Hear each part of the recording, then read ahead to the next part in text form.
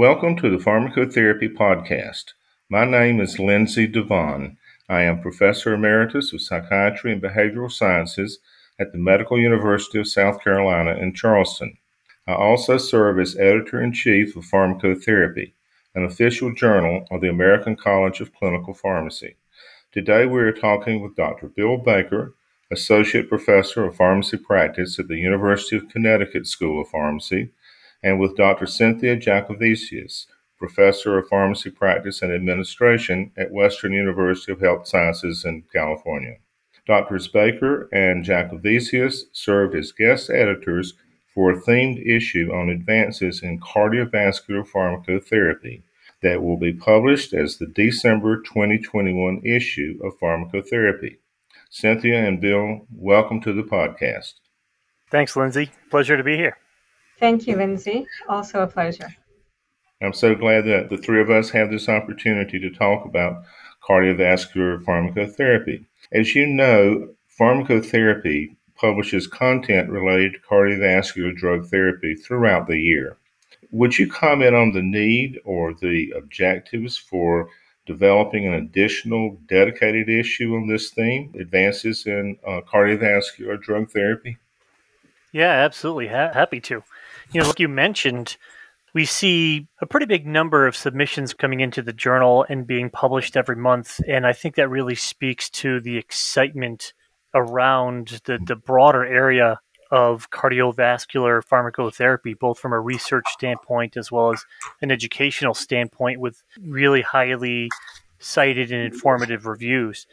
Given the expanding role that pharmacotherapy has in a number of cardiovascular conditions, we really thought it was important to put together some of the most exciting, cutting-edge information that we could and put it in one place for the readers. Well, having seen some of the articles and having read your editorial that will accompany the issue, I certainly attest that this is going to be exciting for a number of readers. But before we talk about some of the specific content in this themed issue, would you give a brief overview of the themes of the articles that are present in this issue? Sure, I'll go ahead and do that. We're very excited about the content we've put together for this theme issue. In this issue, we have 10 different cardiovascular disease states that are covered. We have over 15 different medications or medication classes that are also discussed or being studied, and we have over 50 authors involved.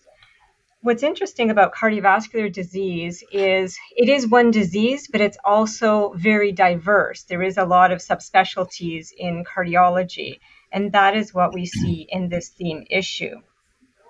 We can liken the themes of the articles in this issue to the cardiovascular disease continuum that was originally proposed by Dr. Victor Zhao. And we go from cardiovascular risk factors such as lipids and diabetes to cardiovascular disease, PCI, CABG, MI, all the way to more advanced cardiovascular disease such as CABG surgery, and then onto heart failure related topics, and also other conditions such as pericarditis that are also covered in this issue. So there's a very wide breadth of different types of cutting edge topics and conditions that are covered within this theme issue. You certainly have put together a very comprehensive review of advances in this field. As I was reading some of the articles, I've become intrigued by the amount of research and clinical reports that still appear on drugs used in cardiovascular pharmacotherapy that have been in use for many decades. For example, the literature still publishes.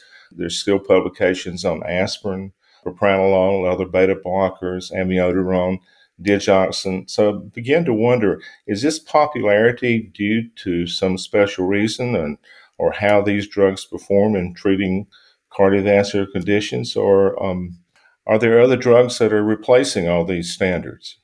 Yeah, it is really interesting, and I think it depends on the drug or drug class in which you look. So, for an example, you mentioned amiodarone. So, Amiodarone has been used for so many years and is so successful for a range of different arrhythmic conditions, preventing and treating AFib and ventricular tachyarrhythmias and things like that. And I think it works so well that clinicians and researchers really want to find more areas and more populations that might benefit from this drug, despite all of the limitations with side effects and monitoring and whatnot. And then when you juxtapose that with something like digoxin and aspirin, both of which have really seen their roles diminish pretty drastically in recent years. So it seems like the more and more we get better at treating underlying conditions, and the more we understand the pathophysiology of certain conditions, and we can really target therapies more appropriately, some of these things like aspirin, which for a while we just thought we'd basically put into the water supply, has really seen its role diminish, and we're really starting to get a better idea of who truly benefits and who really may not benefit so much. You can look at it from both ends, where we're seeing different uses and expanding uses of some drugs, and then we'll say more targeted usage of others, even in the same issue like we have here, where we have expanding brand new drugs. So it's still a very interesting, never-ending array of uses for some of these agents. That's a very valuable insight, Bill, and thank you for that. And as you know, that there are many drugs that are covered in your themed issue, older ones like spironolactone, for example, and then newer agents as well. So that brings up a follow-up question. Are there newer classes of cardiovascular drugs that are exciting to you all and hold promise for improving pharmacotherapy beyond what the current state of the art is? Yes, so we covered a lot of traditional medications in this theme issue, as well as some newer classes, such as some of the newer lipid-lowering classes, which I believe will be very helpful in preventing cardiovascular disease. There is one other newer class of medication that are being called the new statins, in fact, and those are the SGLT2 inhibitors. They were originally developed as medications for diabetes, but now we know that they offer cardioprotection as well as renal protection. So in the future, this is a class that may be replacing or added to our traditional risk factor reduction therapies. And again, they have been touted as the new statins and are likely to be useful across the broad spectrum of cardiovascular conditions. I was wondering if each of you might just highlight a theme in cardiovascular pharmacotherapy that's covered in your special issue, and just tell our listeners why they should invest some additional time in reading the full articles. Yeah, absolutely. Happy to do so. Why don't I start, and then Cynthia can share some others. So, as she had alluded to a little bit earlier, one of the themes that we have a few papers covering is within heart failure. And we know this is an ever-expanding area of clinical and research interest. And this focus issue has 4 papers that kind of fall underneath the general umbrella of heart failure. And that includes a review on preventing chemotherapy-induced cardiomyopathy, another on transthyretin cardiac amyloidosis, and then we have 2 research papers within heart failure that includes one looking at pharmacogenetic predictors of spironolactone response in patients with heart failure and preserved ejection fraction, and yet another that looks at outcomes following heart transplant according to pre-transplant amiodarone use. So these papers really run the gamut of heart failure, from strategies to prevent it to novel treatments for less but increasingly often recognized conditions, as well as personalized medicine approaches. And that's just within kind of the heart failure space. So a lot of exciting things ongoing there. Cynthia, what else can you add there? Thanks, Bill. That's great.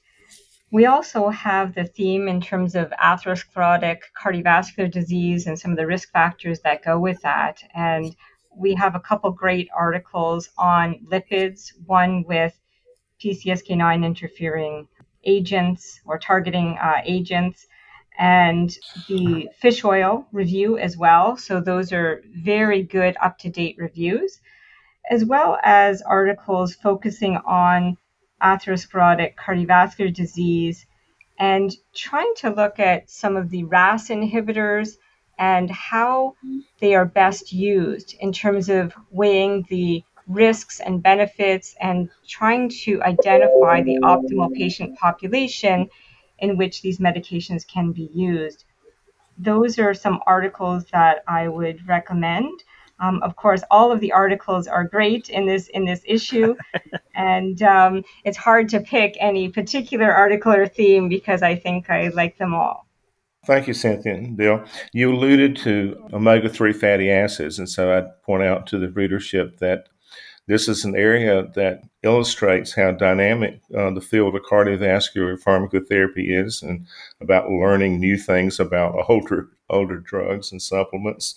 And so there's quite a bit more than what we've been talking about in your issue. And so I would just conclude by asking you if there's anything else that you'd like to say to the listeners about what they can expect in the future and advances in cardiovascular drug therapy. Okay, I'll go ahead first, and then maybe Bill can have something to add as well.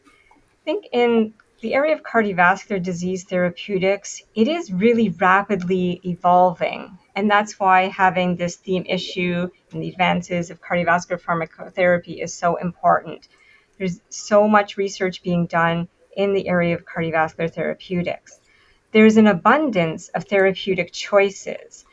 And we all need to make decisions on cardiovascular drug safety and efficacy and the optimal balance. And again, this is something that's covered in this issue, but I also think it is something that will be the focus of much research in the future. We've been adding many medications to patients' therapeutic regimens and increasing its complexity.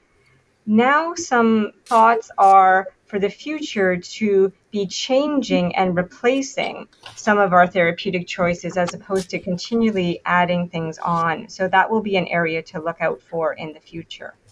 Yeah, absolutely. And what I would add to that is not only the drugs being used, but as you alluded to, how and in whom. Is there a way that we can optimize the drug therapy and prevent overlap, prevent the individuals, with 10 conditions and 20 different medications? Is there a way that we can optimize their use in terms of adding or avoiding complications, and in the order in which things are added on in terms of sequencing and overall strategies? So it's not only a continual expansion of new drugs in new conditions and maybe even old drugs in new conditions, but how we can better optimize their use in whom we start them and make sure that they're safe and effective. Yeah, it's a pretty exciting time in the cardiovascular pharmacotherapy space, that's for sure. Thank you, Bill. Cynthia, you noted in your editorial that cardiovascular disease is the leading health burden in the United States. And so thank you again for being guest editors and putting together what is going to be a very useful themed issue for our readership. Thank you very much. And the issue should be available on the pharmacotherapy website. Thanks, Lindsay. Appreciate it. Thank you, Lindsay.